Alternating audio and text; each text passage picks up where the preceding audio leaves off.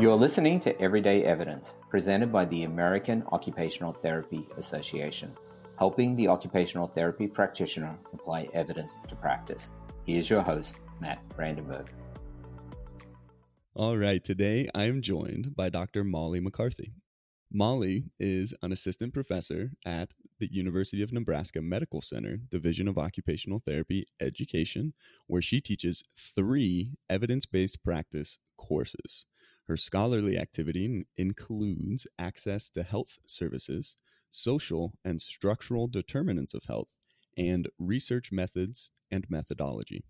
Additionally, Molly, you are a scientific reviewer for the AOTA Annual Conference, the OT Education Summit, and the American Public Health Association, APHA, Annual Conference.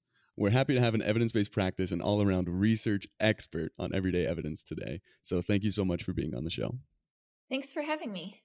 It's our pleasure. And Molly, you have a background in public health, health promotion, and community health. What motivates you to contribute to scientific evidence related to occupational therapy specifically? Well, thanks for having me, Matt. I love the podcast, and I appreciate that AOTA is, doing this work to connect scholarship with practitioners and researchers to improve everyday clinical practice. This is a valuable endeavor, so thank you so much for your efforts, for hosting this amazing podcast, and for inviting me onto the show. And I would say that my motivation comes from 4 main places. First, my graduate training in public health and my undergraduate training in sociology and anthropology gave me kind of a lens for viewing the world with attention towards ways in which the social and environmental contexts are structured to the advantage of some and to the disadvantage of others. So one part is that I have this training and I feel this moral obligation to attend to those perspectives in my work. And, related to that is this idea that people with disabilities comprise a marginalized group in society. And so that kind of fits with this values-based orientation to the world that I have.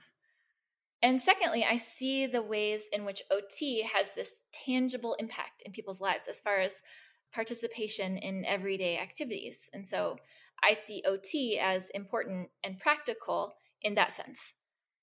And third is that OT dovetails with public health and with disability studies fields.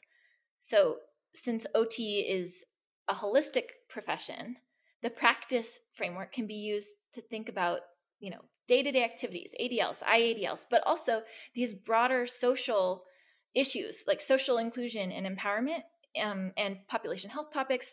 In other words, barriers to participation are not always individual problems requiring individual solutions. And I think OT, as kind of the most holistic of the direct care professions, has an opportunity, to incorporate these perspectives. And to a limited extent it does, but I think it could do that more. And so that's really exciting to me about the field of OT. And finally, I have to make a long answer to a short question, I also have an invisible disability myself. So I have this direct lived experience in the way that a health problem can impact a person's day-to-day life. And so I care deeply about people with disabilities as a marginalized population in society, deserving of better social and environmental conditions for health and for life more generally, and civic participation in work and in all of these domains. And so those are kind of the main, motivating factors. And then in addition to that, I love research. I love statistics. I like teaching. And so here I am. That's wonderful. Thank you so much for sharing your motivations. It's really wonderful and inspiring to me to hear how you've used your expertise and your knowledge to really contribute to research and make a greater impact and collaborate with other people as well. So I think that's awesome. What would you say is your perspective on the value that OT practitioners can bring to community and public health? I know you touched on this a little bit with how holistic OT is, but is there anything you'd like to add? Oh, yeah, definitely. I love this question. I think there's so much room for public health professionals and OTs to work together to address the needs of groups and populations. So public health addresses primary, secondary, and tertiary prevention strategies. So they think about, preventing illness, injury, disability, detecting it early, and reducing symptoms or severity. So that's kind of like the prevention spectrum. And OTs already do a lot of work at the individual level, and they're kind of growing, especially with the new practice framework, in the direction of working with groups and populations. So working with public health, which has kind of evolved, I guess, to meet this population health need. That's an obvious fit. And I would say that what OT brings is that many public health practitioners don't have a strong background in like the specific conditions or the specific limitations that might affect people. So, OT can bring this to an interdisciplinary team. And they also bring their perspective of, life participation, ADLs, IADLs, roles and routines and context and environment, like basically all of these domains from the practice framework. These are applicable at a population health level. And frequently public health practitioners, this is sort of an intuitive way to think about the world. And I think of it as like, if OTs are speaking Spanish and public health professionals are speaking Italian, they might be able to like understand each other to a great extent, even though the languages are different. There's enough overlap that they dovetail well, and they can probably usually understand each other, and they bring differing but complementary perspectives, to the table. I especially think that, whereas OTs might bring these perspectives that I mentioned, directly from the practice framework, public health professionals also can add, their experience designing and implementing group and population level interventions. So I think there's room for, for example, OTs who care about this topic to learn from public health professionals and vice versa. So I think it's very complementary.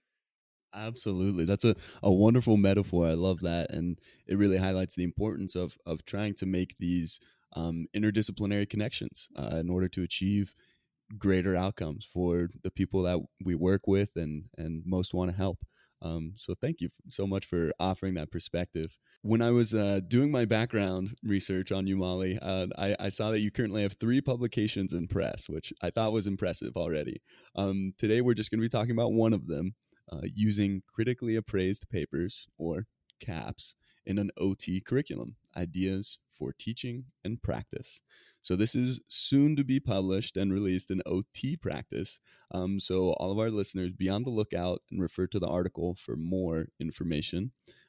But let's go ahead and dive in and talk about that. What makes implementing evidence-based practice so difficult to do, and how do you hope this article can help practitioners? So I think, many listeners will probably relate to some barriers to implementing EBP. Probably most notably would be not having enough time to, search literature databases or read the articles, maybe not even having access to literature databases, or maybe they have access to the abstracts, but not the full text articles. And, even if those barriers are not at play, so even for somebody who works, for example, for like a large university affiliated clinic, another barrier can just be, say, difficulty understanding evidence, difficulty appraising it and applying it to clinical practice. And I mentioned earlier the time commitment of, if you've got high productivity standards, then it's going to be hard to get all of your documentation done and do all of your normal sort of day-to-day activities. And on top of that, also do this literature searching to support EBP. And so when people do search published literature to inform their implementation or their intervention implementation, I think a lot of us might just be tempted to read the abstract and just jump right to the conclusions without reading the methods or the results, or to understand, more broadly the study's strengths and limitations. how are the outcome variables measured? When were they measured? How were they reported? These types of issues. And it can be hard, I think, to feel like that's a good use of your time if you're not fully reading the article. If you don't have a great understanding of it, it might be easier to just, ask a colleague, ask a mentor, ask other OTs on social media. I mean, these might be more efficient ways to communicate about potential interventions that you could try. And particularly if a clinician doesn't have a great deal of self-efficacy around understanding the content of the article. And so I guess that's the background that, or sort of like the context that I see this paper entering, where a lot of clinicians might feel this way. And so, with that in mind, I started teaching CAPS a few years ago in a research methods class. So every week as we go along and, go through certain content in class, like for example, the studies, parameters, inclusion and exclusion criteria, then we'll address that section of the class, or excuse me, that section of the CAP. So the CAP kind of goes along throughout the semester, and at the end, they write the clinical bottom line. So I started teaching this a few years ago, and my motivation was to sort of help students think through these kind of conceptual issues as we're talking about them in class, and in a way that is sort of relatable because it's an article that they can choose, and it is something that they could present at conference if they wanted to submit it. And I guess to your question, how can it help practitioners? For practitioners who maybe feel this tension that I am describing, this article might be a good resource for tips about how to write the CAP, as well as some, skills for understanding and appraising the evidence more generally. Absolutely. Thank you so much. I love that sentiment. I think most, hopefully all practitioners would agree that evidence-based practice is so important. But you're so right. Sometimes there just is not enough time. So thank you for working on this article and being here to share how people can use CAPS to facilitate their own evidence-based practice. We'll get back to our interview right after this quick message. You all know we really try to make research more consumable and applicable on everyday evidence. But did you know that just 1 minute of your time could help us to improve the show, improve the resources the American Occupational Therapy Association provides for practitioners, and improve the application of evidence to practice within our whole field? Please take our 1-minute survey. It's only 3 questions, and you can find the link in this and every episode's description, and support the AOTA in continued efforts to improve our podcasts and to improve the translation of research to practice. Now back to the interview. I'm gonna poach a question now from your article. This is actually one of the headings in this article. And what is a CAP, and what technical skills does it address? So I see CAPS as addressing a wide range of scholarship-related technical skills. So the first is obviously searching the literature database to identify potentially relevant articles. And so you have to do a lit search to find the articles.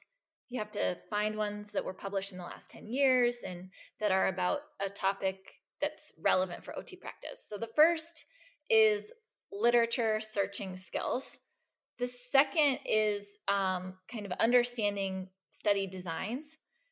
So for a CAP, the papers have to describe a 1-group pre-post study or a 2-group pre-post study with or without random allocation into groups.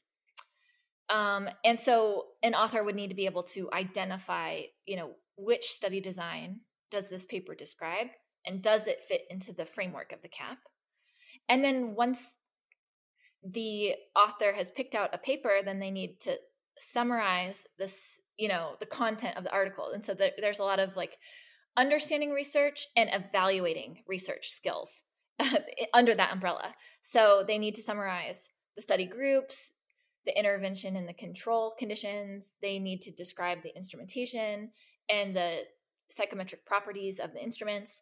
They need to analyze the findings, the statistical approaches in the paper, power analysis if relevant, They need to consider potential biases of the study, and they need to relate the findings to OT in light of the study's strengths and limitations. So it's, obviously a wide range of skills that an author would need.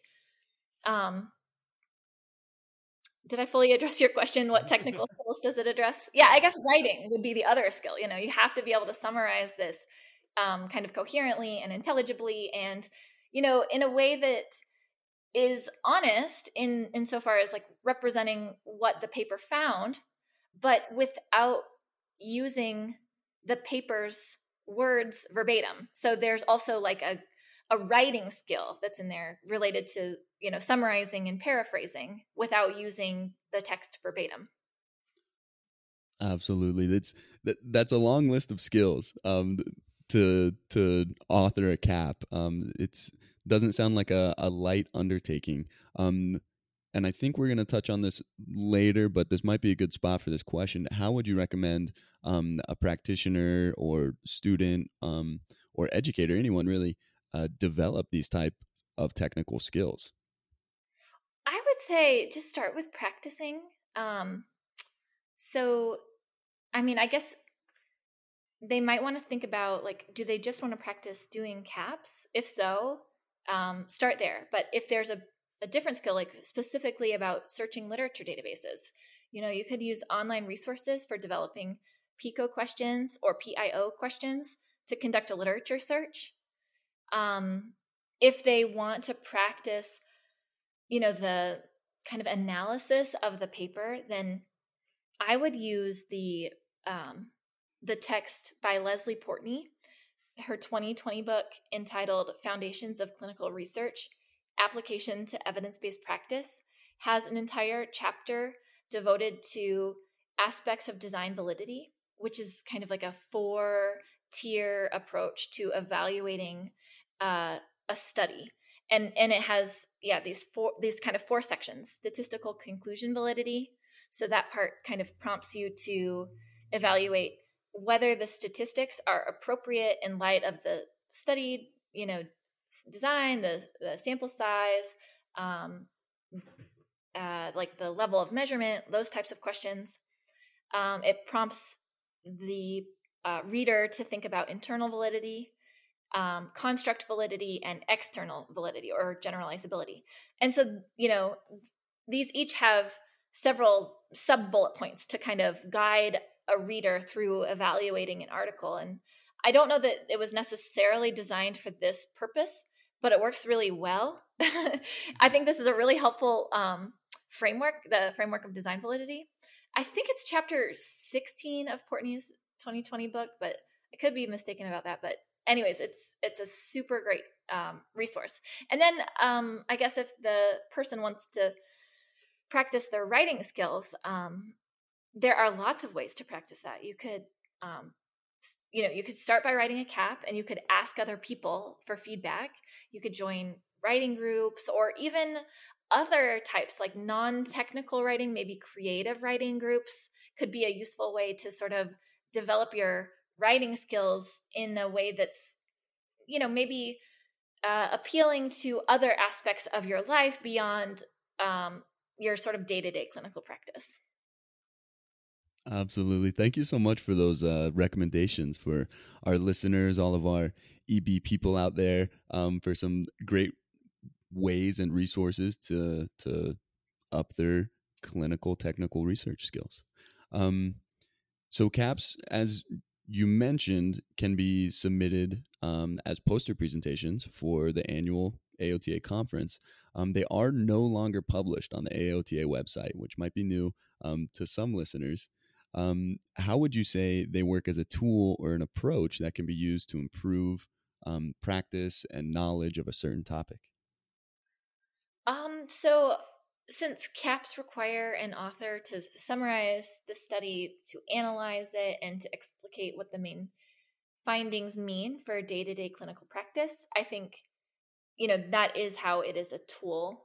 It's kind of, they're presented at conferences, and listeners can then take that information and implement it into their daily practice.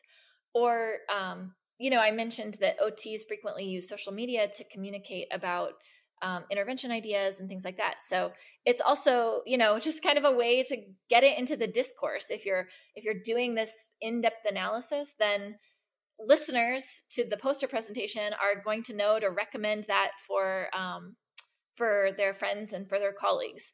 So I guess that's how I see that working as a tool or as an approach. And in particular, I think the bottom line for OT section is probably the section that's hardest to write, but which is arguably the most useful for readers or for listeners. Awesome. Thank you. I love that piece, that idea of using CAPs to disseminate best practice and doing so on social media or other mediums like that. I think CAPs are wonderful for completing that or accomplishing that objective. And your whole entire evidence perk is unique and pretty fascinating to me because not only do you address how to author good CAPs, but you do address how students, educators, and practitioners can use the CAP framework to learn or improve the way they summarize and interpret research. What would you say are some common situations or reasons for someone to write a CAP or to follow the CAP framework?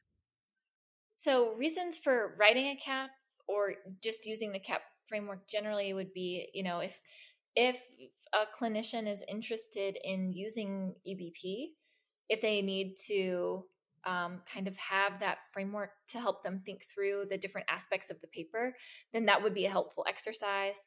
I also think it's generally like a great way to get to go to conference without, say you're a clinician, but you don't analyze data in your kind of like day-to-day clinical work. If there's not infrastructure to support clinical research, then it's a way that you could still participate in the conference.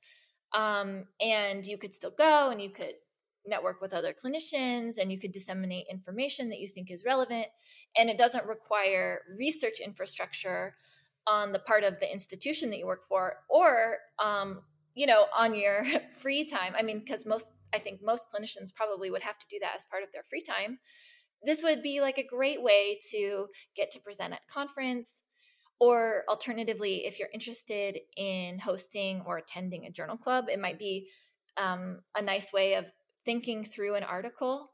And this could be, using a CAP that has been published in the past and reading it concurrently with the journal article, or it could be an article that you find that you're interested in that you then write a CAP about to support the journal club.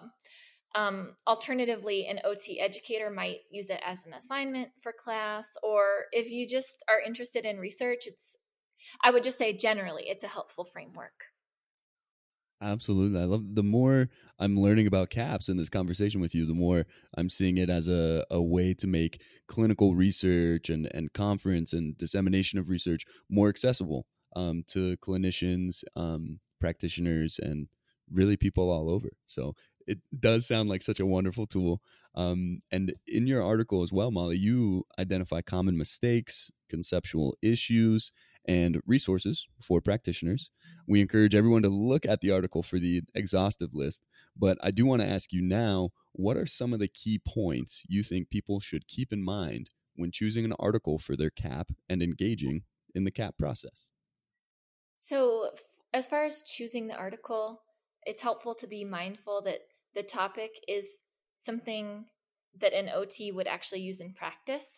And that might seem kind of self-evident, but I think it warrants a mention that if it's not a topic about which an OT would be able to engage, then it probably wouldn't make sense as a CAP.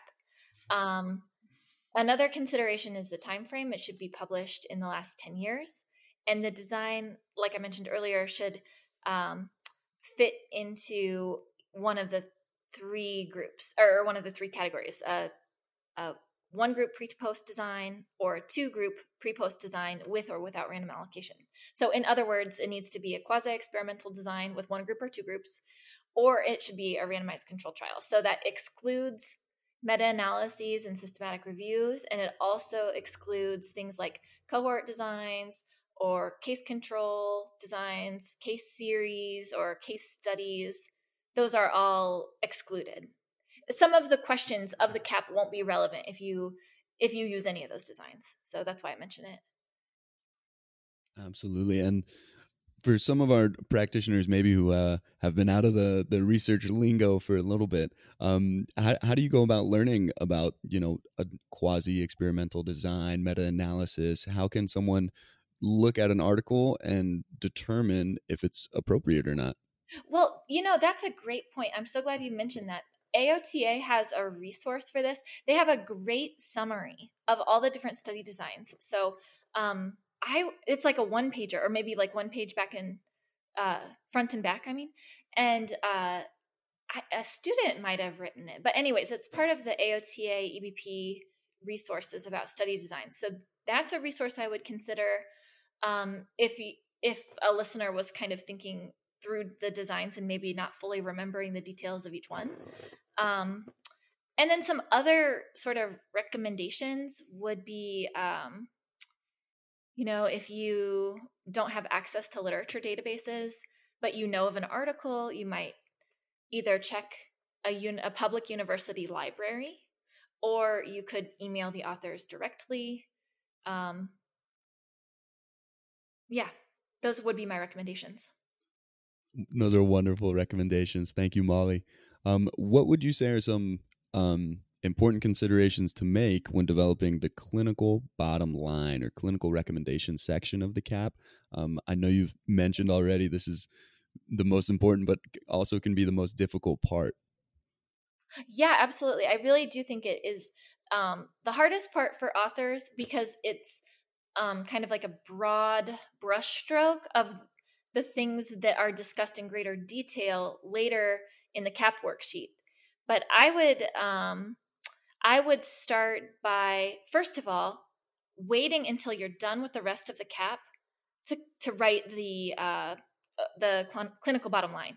And I would do that because it's easier to analyze the article in great detail and then summarize it at kind of 10,000 feet, rather than vice versa, or at least that's the way that I would approach it if I were writing one.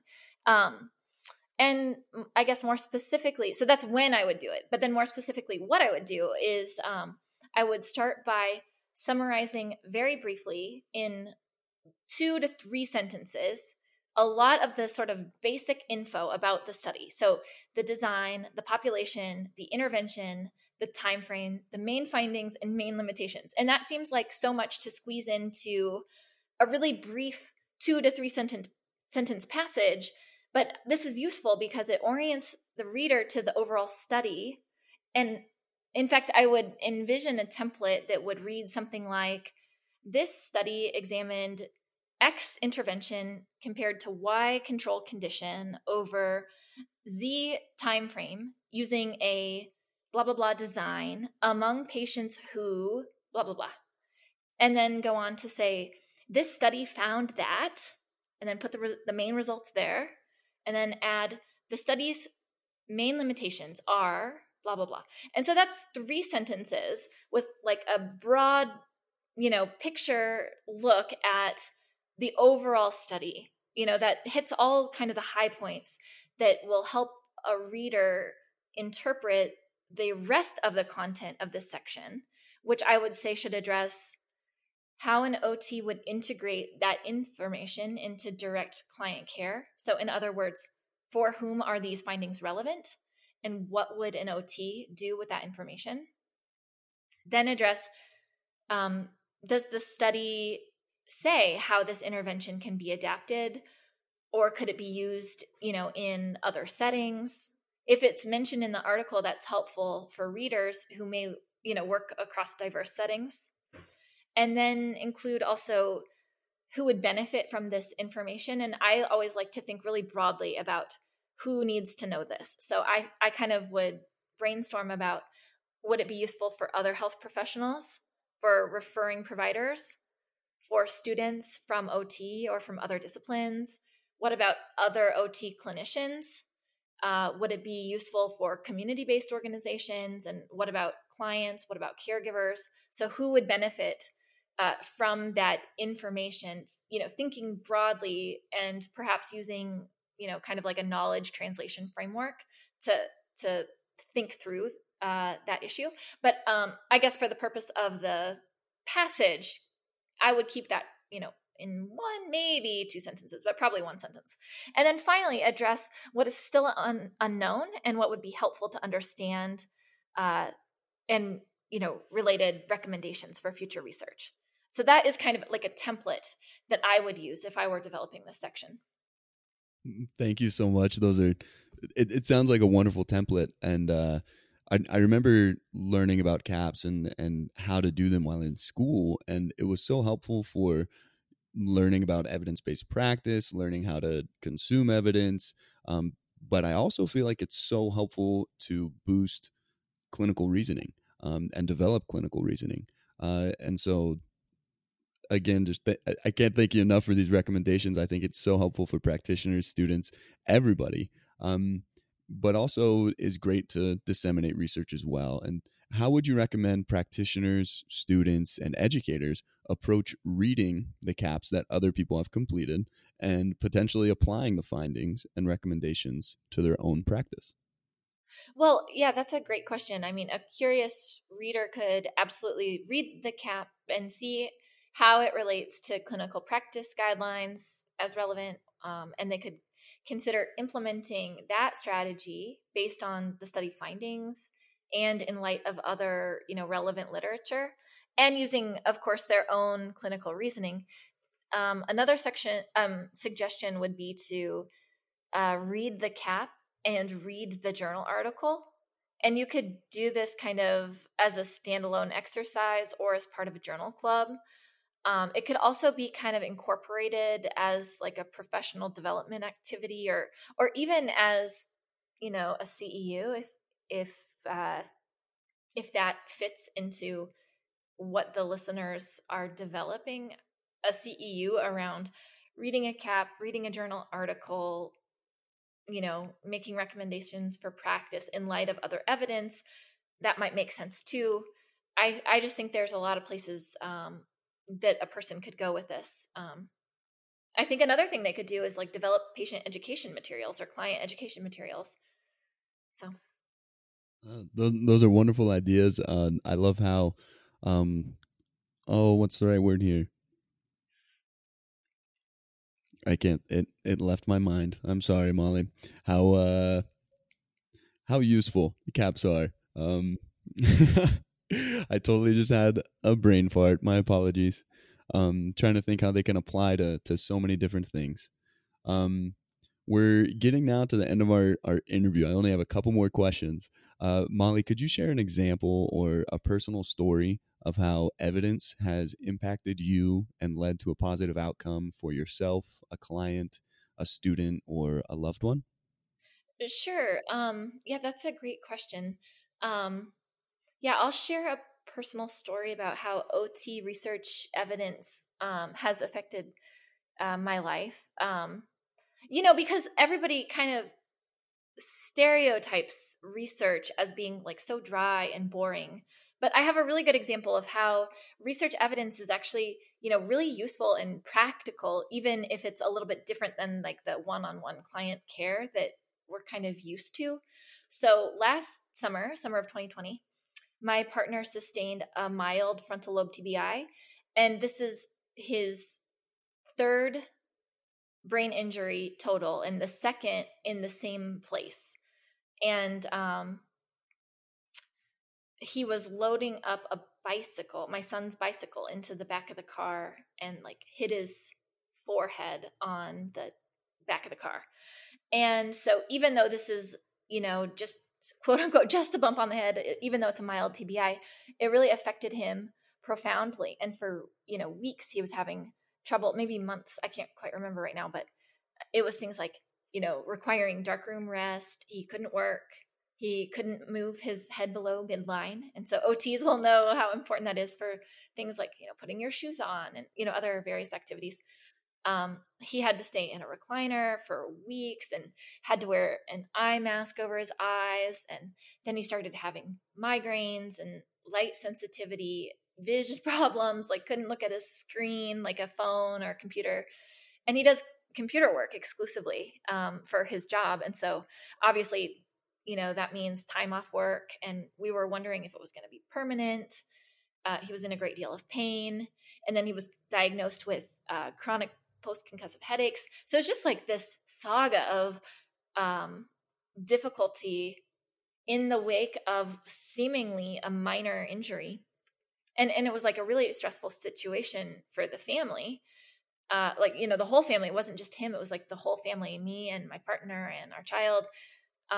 And meanwhile, my partner's primary care doc kept doing this sort of watchful waiting approach. And I was thinking and saying, and probably saying too much, how much I think he needs OT, OTs can help with TBIs, even MTBIs,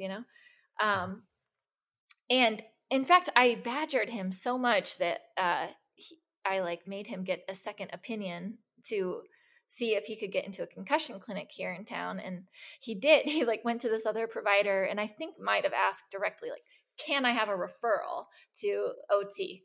And then eventually got one. So at the time, I had just finished teaching a research proposal development class, and one student group was working on a proposal about what are the barriers to referring clients with MTBIs to OTs. So in other words, why don't referring providers always refer MTBI patients for OT?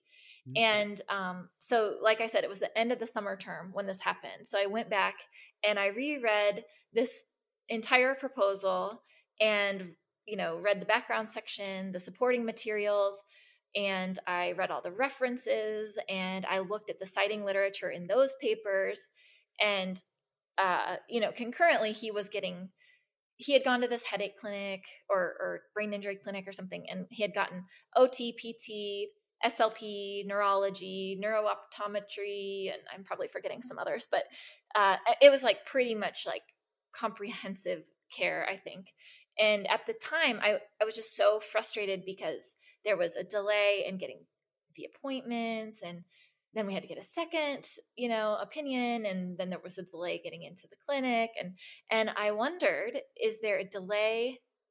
I mean, is the delay going to cause worse long-term outcomes? I was really starting to get frazzled and scared. And I'm sure listeners can relate to, seeing the loved ones of clients in great stress, worried about their loved ones. And so some of the literature that I read, it noted these barriers to referrals. And I do think this is still a problem overall. I think, OT could probably advocate for better referrals for MTBI patients, but seeing this literature kind of gave me a degree of solace. And in particular, a study that found that patients who had MTBIs, who either initiated OT care early versus OT care later, I can't remember how that was defined, but they had similar long-term outcomes. And so that actually was, heartening for me as a loved one, knowing that, okay, in this study, the long-term outcomes were similar, no matter if a person initiated OT care earlier versus later. And, a methodological problem with the study was that there was this high dropout rate. So it left lingering questions about, okay, well, what happened to the, 40 or 45% of people who got early OT care? Did they drop out because they were doing better? Or did they drop out because they were doing worse? And they just couldn't sustain participation in the study? And what about the, 45 or 50% of the MTBI patients who had later OT care? Did they drop out because things were so good that they didn't want to participate, or so bad that they couldn't? And were they different? Were the reasons for discontinuation the same, or were they different across groups? And so obviously that's not a question I can answer. And, just as a reader, it's not something that I could assess. And it's not something that the investigators could assess because they were lost over time, lost to follow-up. So it's a problem, obviously, of missing data. But nevertheless, the study's non-findings, meaning there was no difference between the two groups, was heartening for me as a loved one of somebody who had a TBI. And, basically, I think the thing that was notable for me was that this information hit me really hard when I read this as a loved one, and it just landed so differently when I read this with my, academician hat, when I was reading it as somebody who is, curious, and I love research, and I love research methods, and I love statistics, and I'm curious about this particular like systematic approach to inquiry. That's a different kind of approach to thinking about evidence than what's going to happen to my partner who I love. And so I guess that's probably something that OTs can relate to, is like, when you read this research evidence, it seems different than when you're giving direct care to people who you can't help but care about. But this research evidence, if a clinician can translate, like, here's what we know based on the best available evidence, it can be really heartening for, the loved ones of your clients, or at least in this study of N=1, it would be heartening for me. Absolutely. Thank you so much for sharing that lived experience. It sounds like it was such a stressful and intense, tough situation to be in, but really is amazing how evidence was able to have such a great impact on you as a loved one in this situation. And I think that example really illustrates the importance of evidence-based practice, and as clinicians striving to look into the evidence and be aware of the evidence and know how to understand it correctly, so we can help the people we work with and their loved ones as much as possible. And if you don't mind me asking a follow-up, how is your partner doing now? Oh yeah, great question. I just told this long story and forgot to mention the outcome. He's doing great. So it was a very, very long road to recovery, and included things like, vision therapy and I mean, all kinds of stuff. But we had great care. I say we, I should say he had great care. I guess I was just, like the supportive role. But yeah, he's doing great. He's working full time again. It was kind of a phased return to work. And I mean, it showed me so much about why OT is important. And even like as a person with a disability, and I have an invisible disability, it just was different when I observed this as a loved one for a person who was otherwise, kind of typical and didn't have health problems. And then all of a sudden he had an injury, and then it was like a very slow road to recovery. And I'm sure that this kind of emotional story is probably why people choose OT as a career. Like, they think that recovery is possible and they want to be part of that. And that was something, as a researcher, I mean, that just wasn't my story as far as like how I came to love research. Like, it wasn't necessarily about personal difficulty and subsequent triumph over a problem. It was more like, what's going on in the world, that we have these disparities in health outcomes and in social determinants of health. So it's a different orientation, I think, to the world. But anyways, long answer to a short question. He's better. A wonderful answer nonetheless. Thank you for sharing your experience and those sentiments as well. Where can listeners find more information related to CAPS if they want to dive into them further? So yeah, great question. I mean, AOTA's EBP website has the most current CAP worksheet, and my OT practice paper might be useful. It's like in press; it'll be out soon. And there's also the chapter from Leslie Portney's book, Foundations of Clinical Research Application to EBP, which is about design validity. And then AOTA has a resource about study design. So those are about CAPS and about study design and about, assessing research. So I think if a listener wanted more information so that they could do a CAP, those would all be really helpful resources. Awesome. We want all the resources. Thank you so much, Molly, for sharing those. We're to our final question. This is our golden nugget segment, is what we like to call it here. Molly, if you could share one piece of knowledge or one clinical recommendation with our listeners, what would you say? So, one piece of knowledge or one recommendation. I love that you call this your golden nugget question. So Thank this you. is a little bit of a departure from the EBP story that we've been talking about, but I would just say one recommendation would be for a clinician to challenge, to seek out and then to challenge their own ableism.